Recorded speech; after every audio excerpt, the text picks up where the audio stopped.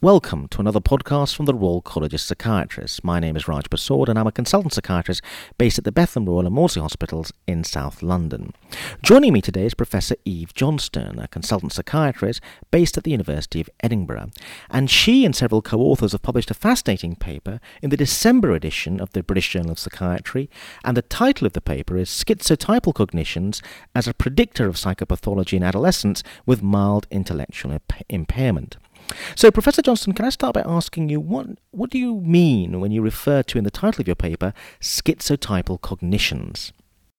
Well, what we really mean are high scores on the structured inventory for schizotypy devised by Kendler and his colleagues in the late 80s. And why we have used this is because the study as a whole very much arose out of our earlier work, the Edinburgh High Risk Study of Schizophrenia, which was in people at familial risk of developing schizophrenia.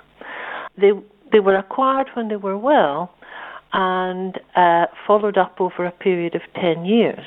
They were assessed with many instruments, including imaging, but among the best predictors of the later development of schizophrenia was a score above a specific cutoff on Kendler's structured inventory for schizotypy.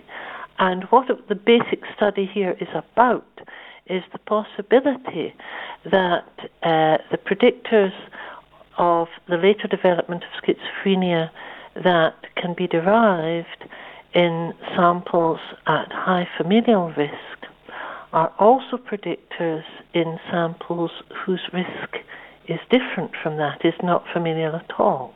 Could you give us an example of what you're referring to when you refer to a schizotypal symptom?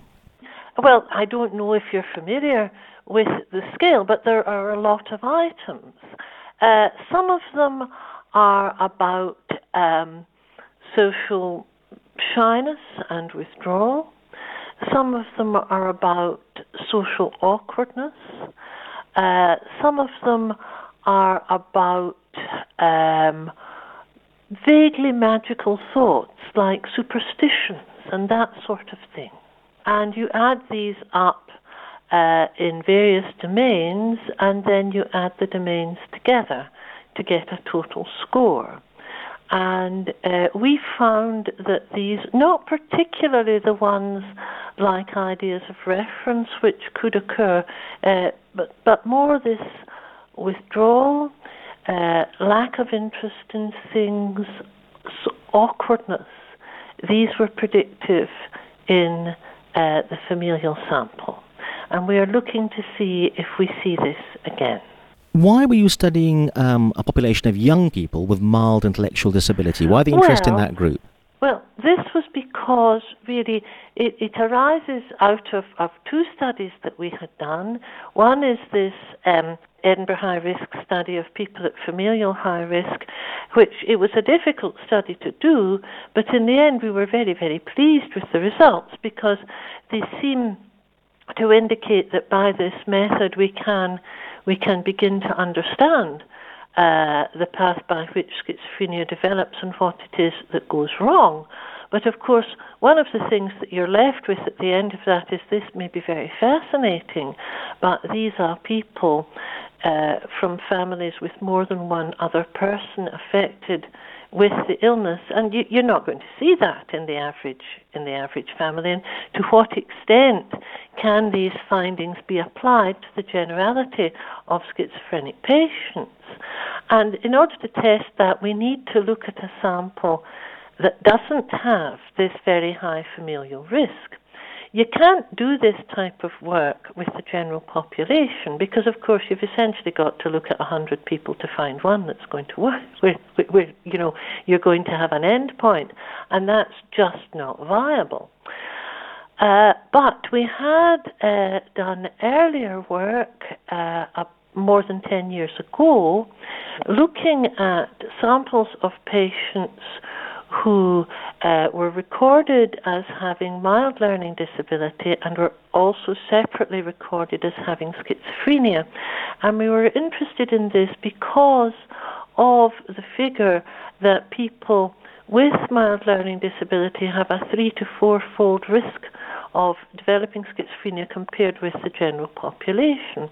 And we were able to get people at that time who were in fact middle-aged, who were on essentially case registers for both of these diagnoses, and we matched them with people who had schizophrenia but no learning disability, and people who had learning disability but no schizophrenia. And we were very interested to see that what I called the comorbid people, that's the people with the learning disability and schizophrenia, they were actually, in all the terms that we considered, in clinical terms, in neuropsychological terms, in terms of familial illness, and in terms of structural brain scans, they were much more like the people with schizophrenia than they were like the learning disabled. And in particular, in respect of the scans, what they looked as if they had was a particularly marked form of the changes that you would see in schizophrenia. And so it occurred to us that perhaps a sample like this would be enough, that, we're not going to get the approximately 12% increase, 12% rate that we got in the familial cases, but if we could get, 3 or 4% instead of 1%, maybe it would be enough to test this, and that's what we have done. So in the paper itself, you say that your conclusion is that difficulties experienced by some young people with mild and borderline intellectual disability are associated with enhanced liability to schizophrenia. Why do you think that is? What's the mechanism that explains your finding in terms of what's going on in the brain? Well, we don't absolutely know at the moment, but what we find, you see, is that the people with the schizotypal cognitions that are predictive in the familial cases, that they do indeed have a much greater liability to develop delusions and hallucinations, and in some cases this has gone on to florid schizophrenia than the other cases. That is definitely so. We also find that those cognitions are associated with abnormal patterns of neuropsychological function such that they don't differ from the ones that don't have these cognitions in terms of IQ, but they do in measures of executive function and in measures of temporal lobe function. We also find, although it is not in the paper, there is a limit to how much you can get in one paper, we also find that the patterns of brain structure that we find in those in the familial cases destined to develop schizophrenia are occurring in these people too. This is a pattern of frontal hypergyrification. That's published in the biological psychiatry, and a result that I haven't so far published at all is looking at the serial scans.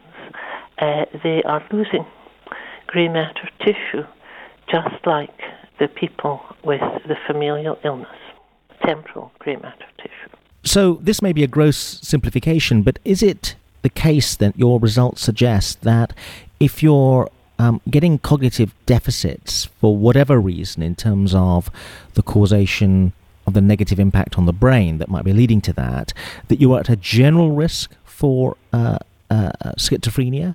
Or is it the case that being at risk for schizophrenia seems to be associated with specific or general cognitive deficits? And actually this cognitive deficit side... that it would appear that being at risk for schizophrenia is associated with particular areas of cognitive deficit, in that they have problems with their memory, they have problems with executive function, they don't have other problems. We do not know how long these problems have existed. Whether they have always been there or whether they develop in childhood is something that we do not know. Is it possible that another implication from your very interesting paper is that there may be in the population of young people suffering from mild intellectual impairment a quite large group, perhaps, of people who've been misdiagnosed or not diagnosed at all as suffering from a psychotic illness like schizophrenia? Well, I certainly think there are probably some. I certainly think that there are probably some where these are the problems that they have, and that, it would be advantageous to them if this could be picked up maybe rather sooner than it is. I certainly think that this is possible. And indeed we did find in the study that we did of the comorbid cases years ago that they did not get into, the psychotic diagnosis was not recognized for a long time, much longer than would be the case in people who would have functioned at, a good level, and people would have worried about the fact that they weren't managing. Certainly, of course, I'm speaking if, that paper was done 10 years ago, these people were in their 50s, so I'm talking about events in the long ago past, and, it may have changed. But it would seem that at the relevant time in those people, these difficulties weren't really picked up. Nobody expected a great deal of their function, so if it changed, they didn't focus upon this, and this cannot have helped these people. It cannot have helped them at all. What would you say are the main implications or the take-home message of your paper for clinicians?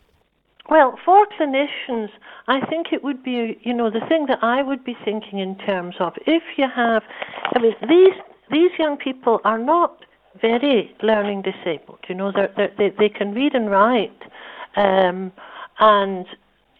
they might be anticipated. Some of them in the total sample. We screened 500 people to get the cases that we have looked at. They some of them managed to go out to work and managed not too badly, but they have struggled at school. If you get somebody in that situation who seems to be deteriorating, their functioning is not improving, it's deteriorating, and that they start to seem more withdrawn, I would worry about them and, keep an eye on them if I was a clinician. Well, I think initially it would be a GP. If I were a GP, I would keep an eye on them and I would refer them sooner rather than later.